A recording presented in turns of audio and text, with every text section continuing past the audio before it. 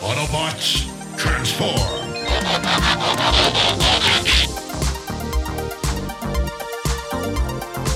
Well, hey, welcome back to the Transformers Nitpickers podcast show. I'm Paul. I'm John. And today it is episode 2 of season 1 of Transformers Animated. It is Transform and Roll Out, part 2. This episode, like the one before it and the one after, is written by Marty Eisenberg. And the last time on Transformers Animated, an Autobot maintenance crew led by a young Optimus Prime found themselves in possession of the Allspark and a target of Megatron. And in this episode, we open with a police officer who I could only hear Dennis Franz. I don't know if you remember NYPD Blue back in the day, Paul. He always talks like this Dennis Franz. I wrote him. And he's at a donut shop. And he gets a call about some crazy monster. He puts the thing on the roof of the car and away he goes.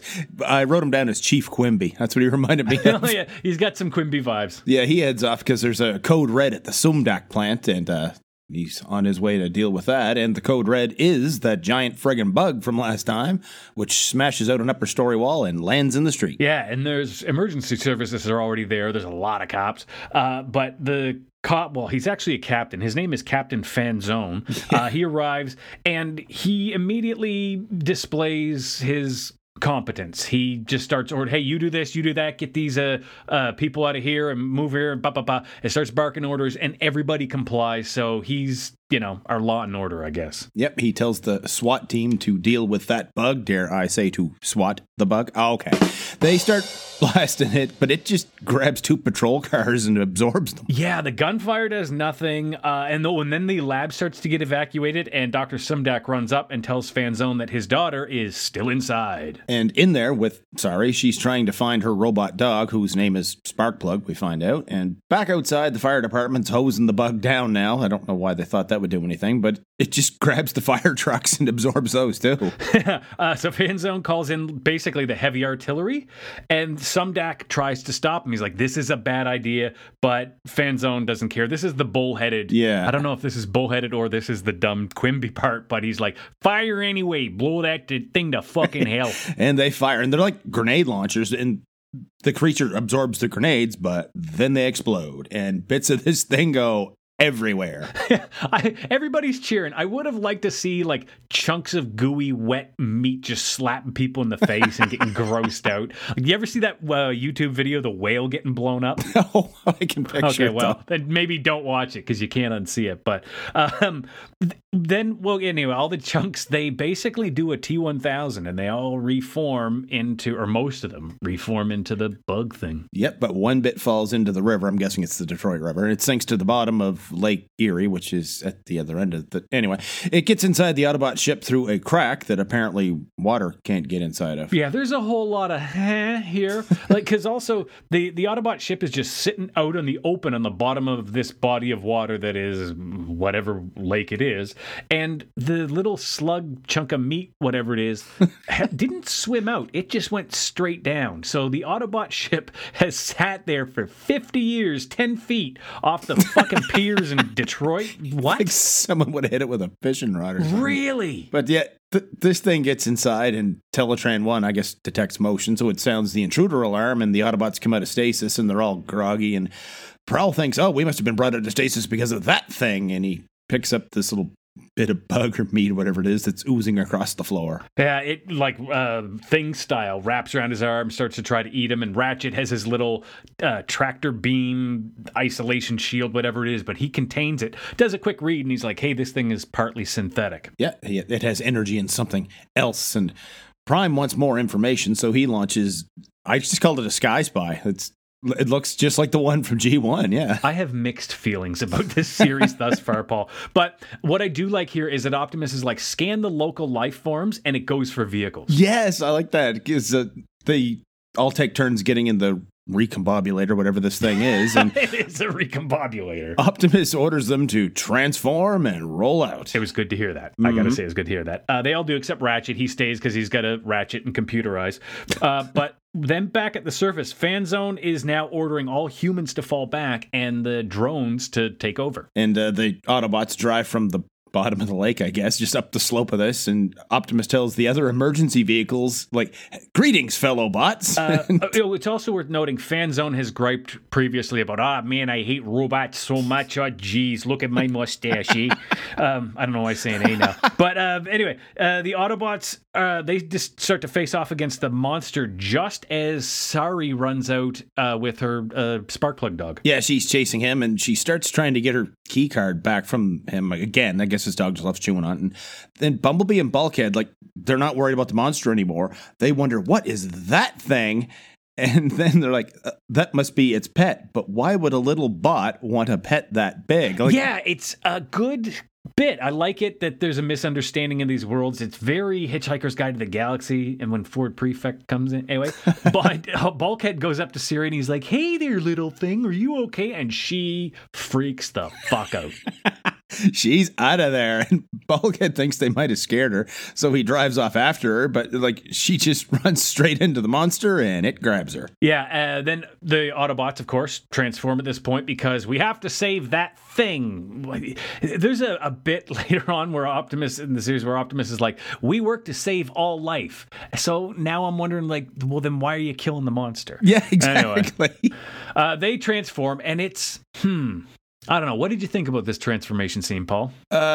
It reminded me a lot of Sailor Moon or Power Rangers. Well, it's just this long series of them transforming and zooming in on like their arms and legs and this changing and that changing, and they're twirling and spinning, and it has like all the anime speed lines going in the background. Yeah, it does that trick. They try to get away with not having to animate the whole transformation by just doing a close-up on the head of that coming out, or a close-up on the feet of the ankles flipping out. It is very stylized. This series is its own thing. And now every human that saw that's jaw is on the floor, and, as you would be, right? And Sari is still screaming away, I mean, as you would, but then she sees Optimus get out the power axe, and she's like, cool. Commercial break. Yeah, that's a weird commercial break. You should end on something like risky. It should have ended when she got grabbed by the whatever. I'm not going to judge this. When we come back, the Autobots, they attack the monster, which drops Sari, and Bumblebee grabs her. And kudos to this series. They got the whole sorry gag out of the way right away. Because he's like, my name is Bumblebee. I'm sorry. Oh, don't be. I like it. Yeah. I was like, okay, the joke had to happen. It was going to happen. So I'm glad they got it out of the way, but it worked. But Fanzone sees all this, and he orders his drones, attack that fucking yellow robot there, and then don't hit the girl. Go Bears. And back with the monster, it absorbs Bulkhead's wrecking ball and starts pulling him in. Yeah, nothing the Autobots do against this monster works. It absorbs everything. And Optimus just fires his grappling hook, and it grabs the cable connecting Bulkhead to the wrecking ball and starts pulling on that. But shouldn't this just pull Bulkhead toward Optimus, or shouldn't the grappling hook just slide back down? Anyway, Optimus yells to Prowl for help, and then Prowl just cuts Bulkhead's wrecking ball free. It's like, there. Now what do you want? Yeah, Bulkhead had a good line where I asked you to lend a servo, not cut one off, because he literally cut the guy's hand off. But B's getting shot at by these drones, meanwhile, in this parkade. So he sets Sari down and then just blasts them all to pieces. Yeah, he takes them down with like exactly as many shots as it would take, like one shot, one kill kind of thing. And he runs back out to the other Autobots, and Prime radios back to Ratchet for backup, and that's an order. And Ratchet's like, oh, typical Academy bot, thinks he can boss me around. And he tells him, look, if you bothered to scan the damn thing, you'd know that the nanobots controlling it consider any foreign material an invading threat. Yeah, so he's got, like, I could come out there and try to help, or I could come up with a command code to reverse that. And he's like, yeah, okay, cool. You go with it. There's a quick cut of Sari going to a rooftop where she gets a view of them all attacking the monster. And that happens just as Ratchet radios Optimus again. And he's like, hey, I got that code really quick. And he beams it to Optimus. But there's a catch. It has to be inserted manually. Yes, because these nanobots are rectally primitive. He's going to do it the old-fashioned way. And from what I can, Ratchet says, from what he can tell, the monster has concentrated all of its intelligence and cognition into a small area, and that's where you're going to need to upload the override. And I guess it's conveniently next to its stomach, because Oh, actually, what happens before that is they just witness it eat a ship, so it's getting massive. And then B is basically voluntold because he's the only one who's small enough to get in its mouth. Yeah, they need someone small and fast. Bumblebee's like, why is everyone looking at me? Yeah. And he's like, well, how am I supposed to get up to that thing's head? I can't fly up there like a Decepticon. So is this established? Decepticons can fly, but Autobots can't? Like, is this... It feels like it is. Prowl's got his little booster jumper, but I think that's not flying. But yeah, what B's going to do is he drives into the parkade and he's just going to ramp up off the top Grand Theft Auto styles. And this is when he's going up, Optimus, I forget how he figures it out, but he realizes that this thing can hear Prowl's comlink inside it, and it knows everything the Autobots are going to do. Mm-hmm. It's getting smart, like Prowl. And he tells Bumblebee, abort the mission, but Bumblebee's like, nope, too late, man. I'm at launch speed. So, shoom, off he goes. Except before he goes off, the thing absorbs Bulk and Optimus. But yeah, and sorry. Okay. Oh man, this was a bad transformation. So he jumps off the roof of the parkade, and it's just basically like crisscross blur lines that are yellow and black, and boom, he's a robot. Yeah, he transforms, but then he immediately gets eaten.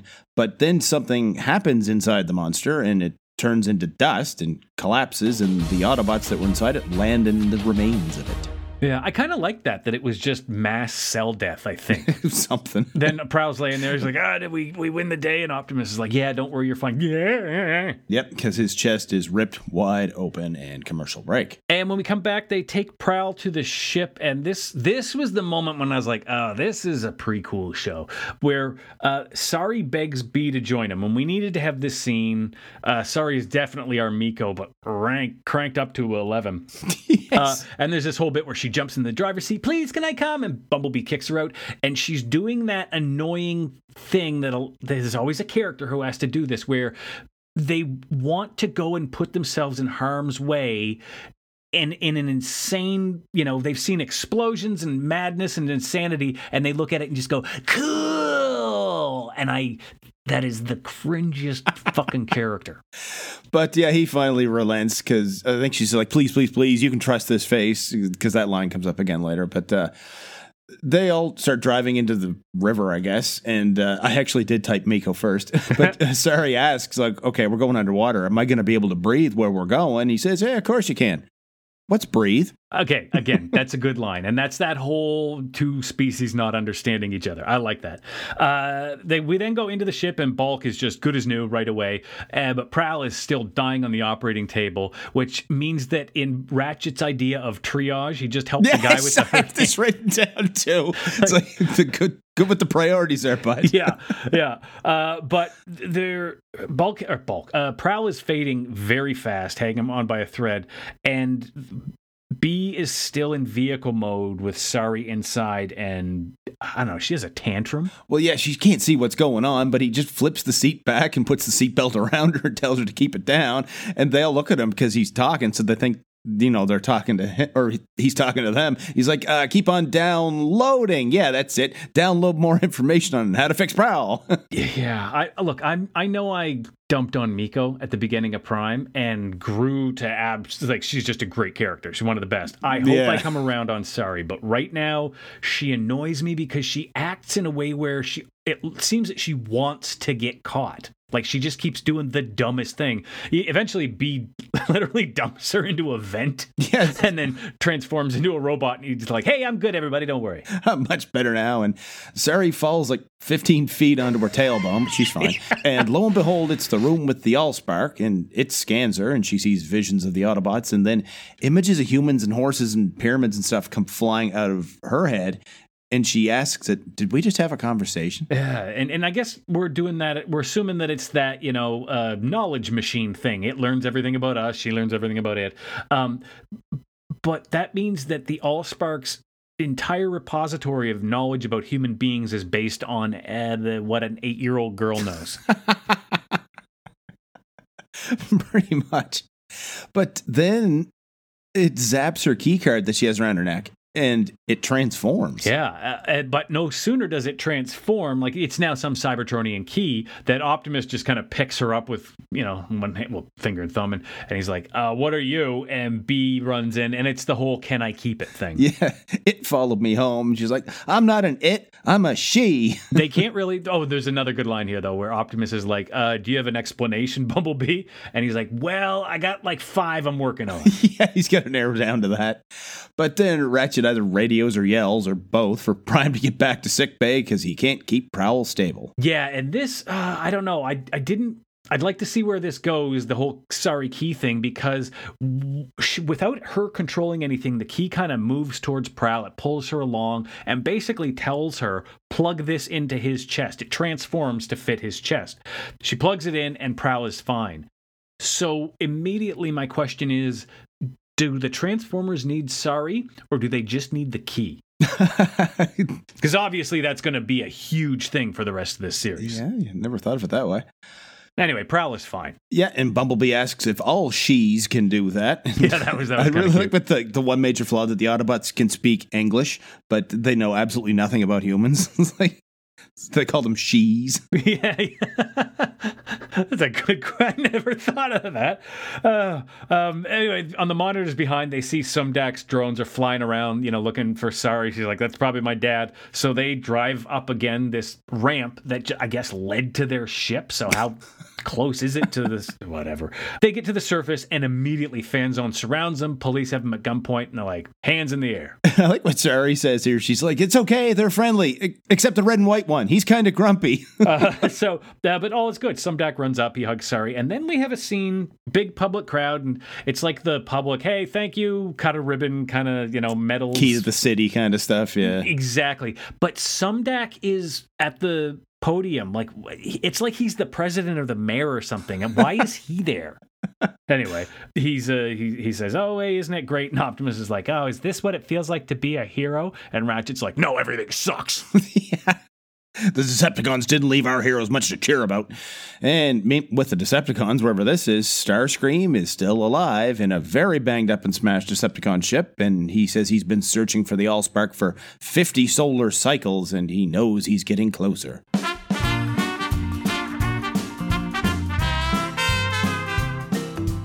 Sari asks if she'll be able to breathe where Bumblebee is taking her when they drive into the river, and Bumblebee says, of course, what's breathing? And sure enough, she's surviving just fine inside the Autobot ship, so there's air, but how and why is there air? This spaceship, built for a race of creatures that don't breathe, they don't even know what breathing is, was exposed to the vacuum of space more than once before they sealed the breaches and rolled up the windows and then crashed into Lake Erie. How did air get inside? And if air got inside, never mind air, how didn't any water get inside? That little piece of bug goo got inside through a crack in the hull. Why not any water? And that's another thing. That tiny little piece of bug sets off the alarm that wakes the Autobots from 50 years of stasis. What was the point of going into stasis in the first place? If nothing else, Teletran 1 could have said, hey, the ship survived the crash, everything's fine, no water's getting in, so wake up and start fixing shit and we can get out of here. Hey, I saw a fish. Also, I know that sign we flew over said Lake Erie, but we're clearly only 50 feet down in a river next to a city with 1 million people in it. Pretty good chance they're gonna find us. Maybe they won't, but we better fix it. Here we are at the end of another episode of the Transformers Nitpickers podcast show. The next episode Paul and I are going to review, obviously, is Transforming Rollout Part 3. If you want to get in touch with Paul or I, you can find us on Twitter. I'm at John Sobey. Paul is at PMcPherson1. Yeah, make sure you rate and review the show on your podcast app, whatever it is you listen to us with, and tell all your friends and everybody you know. Tell everybody they can find old episodes of the Transformers Nitpickers podcast show at transformersnitpickers.podbean.com. And until the next episode, keep on transforming. See you later.